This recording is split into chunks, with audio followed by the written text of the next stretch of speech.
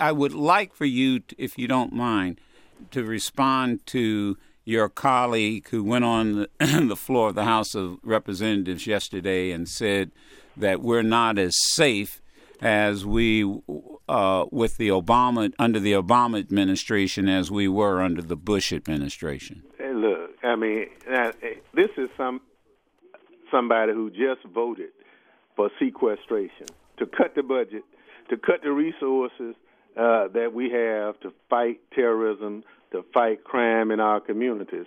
I consider the maker of the comments and his votes. And once you see his votes, it's inconsistent with that.